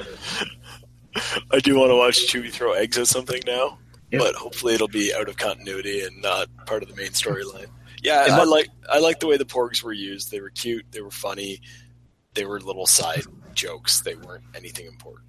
And That one fucking scene, though, Jesus Christ, where apparently Chewie went and murdered 2 porgs and like was cooking them over the fire. The porgs for were just some sitting reason- around looking all sad. For some reason, when I was watching that, I was seeing like the second porg that had been cooked off to the side, and I kept thinking like, it's just so mean that they killed the second one. It's like, because one, I mean, the guy's just hungry, kills an animal, whatever, and there's no real indication that they're sentient. They are just meat, and that's whatever. Without getting into a debate, I'm comfortable with animals eating other animals. But yeah, they're all just giving him the big eyes, and he's like, "God damn it!" It's like, come on, stop looking at me. So there's the porgs. What did you guys think of the fact that they did the evil BB-8? Because out of everything in the movie that like wanted to make me roll my eyes, I was like, "Oh, that's fucking stupid." I don't know, didn't bother me. It was. I wouldn't say it bothered me, but I didn't love it either. I thought it was fine. Whatever. Yeah. I almost would have preferred if they had a different type of droid. Yeah, it was a weird addition. I know. I did thoroughly enjoy when they needed to hide BB-8, so they put a garbage can over top of him. Yeah, And he was having trouble seeing, so he kept running into shit. That was like my favorite humor in the movie, was BB-8 scooting around underneath that. And whenever they passed like First Order people, they were all fine with the garbage can zipping around. I think my favorite BB-8 moment was the fact that drunk people were putting coins in him at the casino, and then he actually used them as like bullets later on. That was awesome. That was pretty funny, except that I didn't understand why he had a slot for coins. yeah, that's one of those things that I was getting ready to say. My problem with BB-8 is I feel like BB-8 can do way too much shit at this point. I agree with that. Like, that little droid can do pretty much anything it wants to do at this point, which makes it a Deus Ex Machina device built into the story, which is the worst thing to have. Hey, listen here, old man. R2-D2 was the past. BB-8's the future. You just can't handle it. Don't get me wrong. I like BB-8. I just, like I said, I think that the fact that they keep, every time they get into a situation, BB-8 can do another thing. Yeah, he's like a Swiss Army knife. I definitely preferred BB-8 in The Force Awakens to BB-8 in The Last Jedi. But yeah, so that's my complaint. I feel like they're giving BB-8. BB-8's become more of a Mary Sue character than Rey. Like BB-8 is now the person writing themselves into the story as a basketball. Sure, I'm around, but I've got a lighter and a taser and 10 million claw things that I can use to do fuses, and I can also... If all else fails, just jam my head into the fuse box and connect all the fuses. Yeah. If somebody fills me up with coins, I have this convenient coin firing mechanism. Wait, why would they put that in you? Oh. Might need it someday. You never know. You got to plan ahead for all contingencies. Did I mention I can pilot an AT-AT? Who don't have hands? Not Those are pilot. people. Not pilot. In the interest of fairness, he could only really shoot with it, right? No, he was driving it at the end. Was he? Yeah, because it was. Oh, running. yeah, that's right. Because at first it was still in the holder thing. That's what I'm saying. Those are driven by people. People got hands. BB-8 ain't got no hands. He ain't got no feet neither. Doesn't need him. He connects right into the computer. Just make him. I suppose.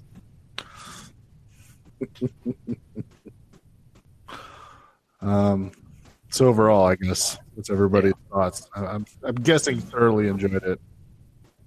I had a great experience watching it. I think it was better than The Force Awakens. I don't know if it was better than Rogue One. Because, man, Rogue One was really fucking good. Yeah. Yeah, I mean, I don't know. I think that's a tough call. But I hate ranking the Star Wars movies. I guess I'm just happy that it's something moving forward. And even though I'm going to say this, it's going to sound ridiculous considering all the shit in it, but it's telling a new story rather than relying on old story that's already happened, even though that still factors in Luke Skywalker and Leia and all that stuff. But like, I think Rogue One is a great chapter that fills in all the blanks that happen between, right before A New Hope. But it still obviously relies on telling that story beforehand. Whereas this one is pushing the story forward into whatever the next movie is going to be. Yeah. I was kind of hoping they wouldn't kill off Luke Skywalker. My guess is he'll still be back as Ghost Luke. Oh, I think so. I'm sure, yeah. Because, I mean, I don't know what their intentions was. Maybe this was going to be... Because from what I understand, this was supposed to maybe be Leia's trilogy, where it's more about her as the general, is sort of the connective tissue between all of them. But obviously, they plan on her passing away suddenly. So I would almost imagine they would have to, we need Luke Skywalker to come back, even if it's just Force Ghost for Rey to guide her or whatever. Yeah, I would assume that he'll still be a guiding force for Rey as she continues her training. Yeah. Yeah, I think I have to second what you said. I love the fact that this whole movie is taking the saga forward rather than relying on what's happened in the past. And they still pay a lot of tributes to what happened in the past. I mean, that final fight scene is very reminiscent of the fight on Hoth, but it's still its own unique thing. I think they do a great job of kind of passing the torch on to these new characters, where you have, obviously Luke literally passing his role on to Rey, but I think they do a great job of intermingling the old with the new, in such that when it is, by the end of the next movie, I presume we're only going to have our new characters. That'll be who's left standing, and I feel like it's come naturally. It's not been a forced thing. Yeah. Mm-hmm. And I like some of the stuff in this movie. I've said, I thought some of the stuff with Finn's storyline was a little bit unnecessary, even if it was fun to watch. But then the stuff between Kylo and Rey, I thought was just amazing. I loved watching those two interact. I loved whether they were physically fighting or just talking, every moment I thought was great. So I'm really looking forward to more of that going forward. Yeah. Is it weird that I really, really, really, really, really want Finn to be a Jedi? That's the thing I was really hoping for in this movie. I was like, come on, make Finn a Jedi. Well, he's used the lightsaber in the past, which I've never seen anyone use a lightsaber unless they're a Jedi, really. So, or strong in the Force anyway. Unless you're gutting a tauntaun. Yeah. Well, yeah, I mean, he's one of two people we've seen on screen, and Han's barely counts, but he's on Solo. So, yeah. You know what the body temperature of a tauntaun is? Warm enough to keep you alive on Han, apparently. It's lukewarm. Oh. You motherfuckers. Fine, watch this. I'm nitpicking the movie some more then, because you did that. What the fuck? Why is 3PO's arm back to gold? They had no time to get that repaired. Someone told me that they repaired it at the end of the last movie, which I didn't notice. You know what the weird thing is I didn't see an off-colored thing on him this time. Yeah, because he's got that silver leg and had a arm and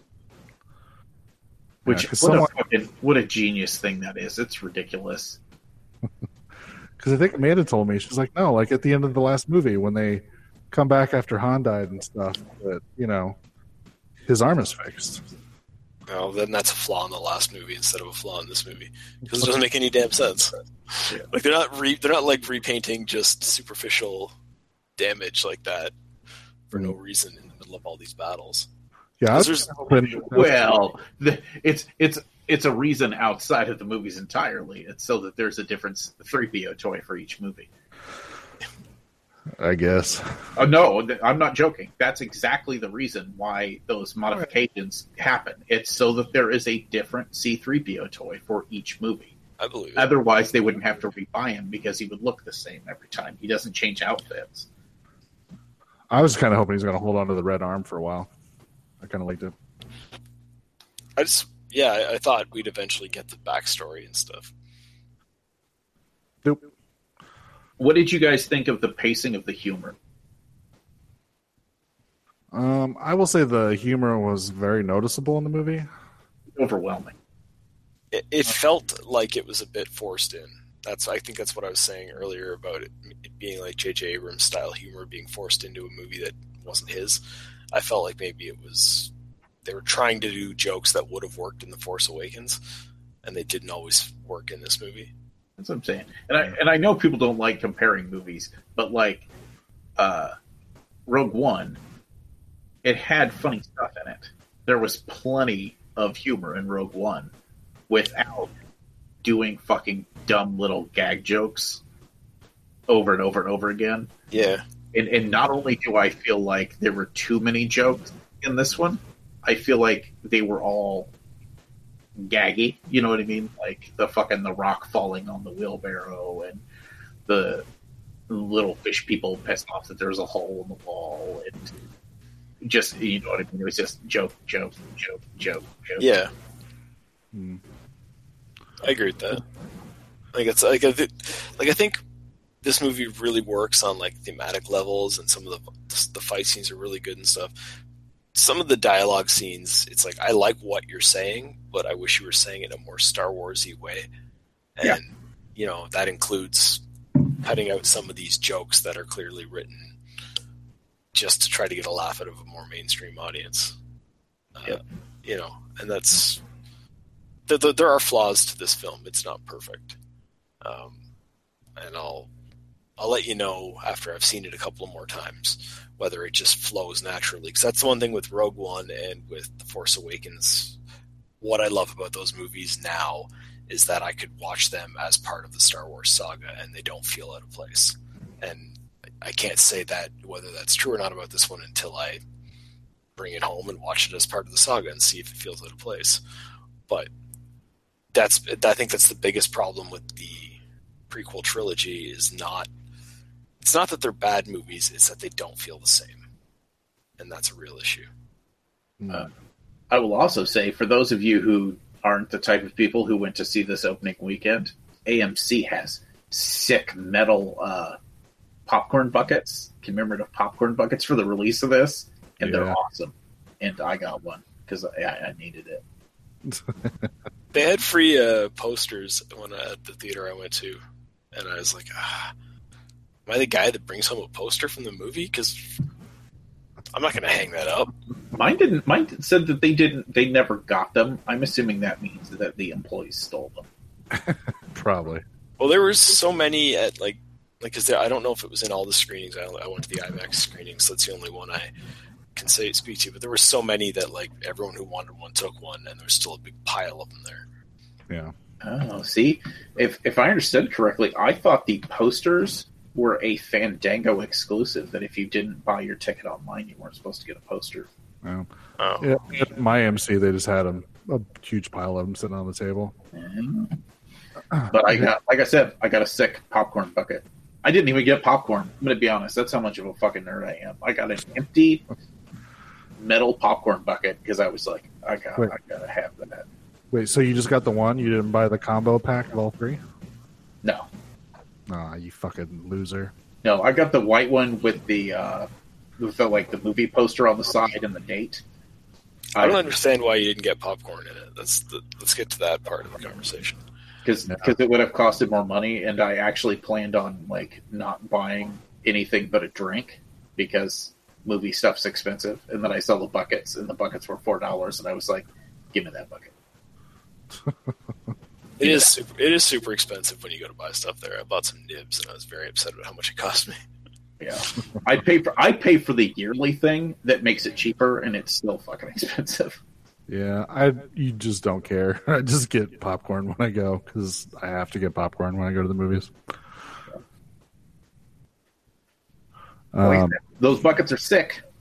And the cool one that I got, it's almost completely out at my theater. The other two, there was a few. Because there's like an orange one that has BB-8 on it, and then another one that I have no idea, looked like it had Kylo Ren or something. I don't give a shit about that. Uh, Can you weld giant ears on the side of the bucket? I really want this Kylo Ren to look authentic. Ouch. Poor Adam Driver. And his giant pile of Star Wars money. He's a good actor with a weird face and big ass ears. Yeah.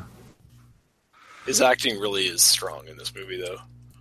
Yeah, like I said, I have zero complaints about Kylo Ren in this. I was one of the people that I thought he came off as a crybaby little bitch in the first movie, but this is way better. All right. Anything else before we wrap up? Just The Last Jedi, because it was fucking awesome. All in all, A-, B+, A-. I'm going to say B+ just because of the humor. Too much. They overdid it. Yeah, I saw a lot of people talking shit on Facebook about how much they thought this movie was horrible. Though the complaint that I'm seeing a lot of is it's too much people talking, but the people talking scenes are some of the scenes I like the most. Mm-hmm. So I the parts I liked are the most are definitely the Luke and Rey stuff and the Rey and Kylo stuff, which is mostly talking. And if you watch the original trilogy, they're mostly talking. Yeah.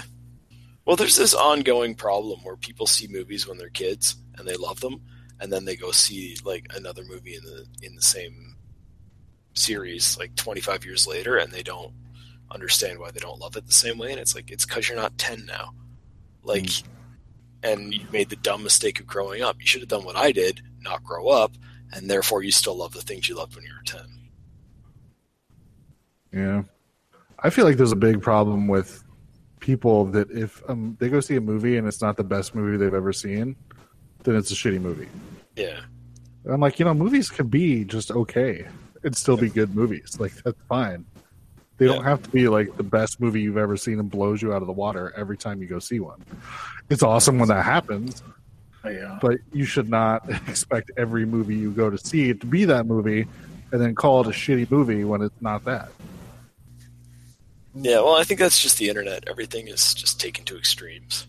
Yeah. My biggest one is I don't like, especially in things like Star Wars and comic book movies and stuff, if you're not familiar with it already, if you're not one of the people who already knows all the shit, don't come into it and bitch that you want it to be different than what it's supposed to be, if that makes sense. Yeah.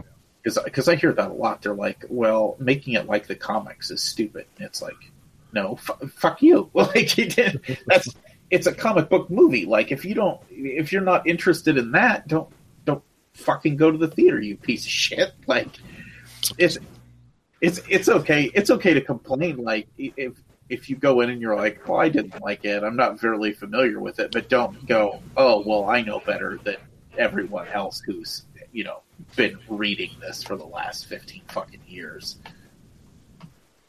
Because that's just, it's silly. I wouldn't do that. Yeah. Noah's so bitter. I've got lots of nerd bitterness from the years and years and years of weird things that have happened. All right. Well, I think I recommend all three of us, unless Doug wants to be the dissenter and say it's a piece of shit. No, I definitely, like I say, I definitely think it has its flaws, but overall, I had a great time watching it. Yeah. The battle scenes are fantastic. We didn't even really get into a lot of the battle scenes that happened. They're all great. They look great. They're all logical and make sense, and you can tell what's happening on screen and all that kind of stuff, which is not something I wish I had to say in modern film making, but it's a real problem for me when it's just a blurry bunch of nonsense and some bright lights, and then the last three people are just left standing, and you're like, what the fuck happened to everybody else? Yeah. None of that happens in this movie, which is great.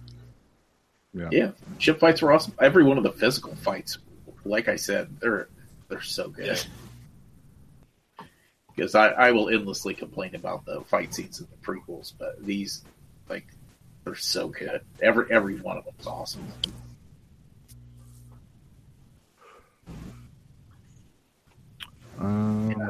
like I said, other than, like I said, the humor can be a little off at times. That's a big complaint. I think, once again, I feel like it's overstuffed. Like, the porgs are just there for jokes. Like, it's joke after porg joke after porg joke after porg joke.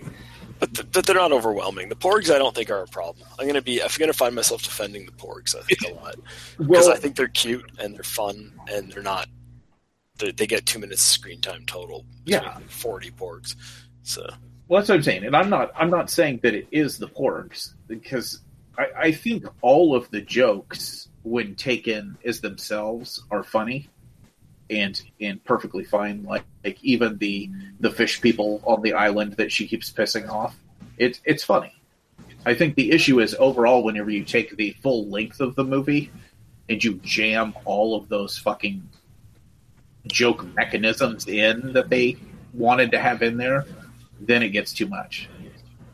If we took the porg jokes and stretched them out over the entire length of the movie and eliminated other jokes, it would be perfectly fine, and I wouldn't bat an eye at it. Fair enough. Yeah, no, yeah, you're right.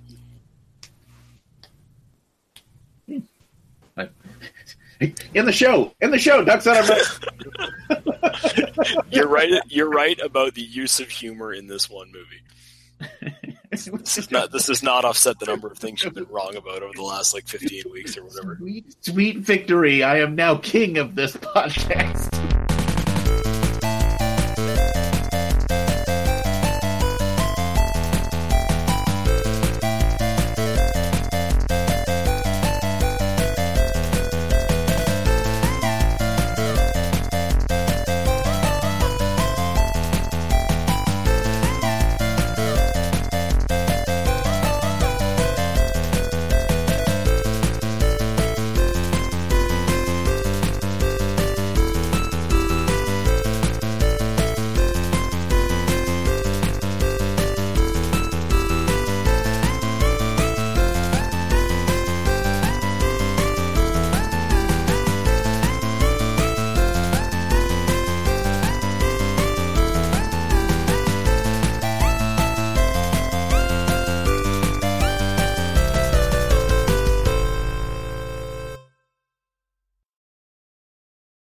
With Lucky Land Slots, you can get lucky just about anywhere. Dearly beloved, we are gathered here today to... Has anyone seen the bride and groom?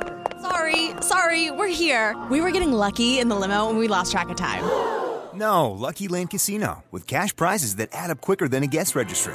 In that case, I pronounce you lucky. Play for free at LuckyLandSlots.com. Daily bonuses are waiting. No purchase necessary. Void where prohibited by law. 18+. Terms and conditions apply. See website for details.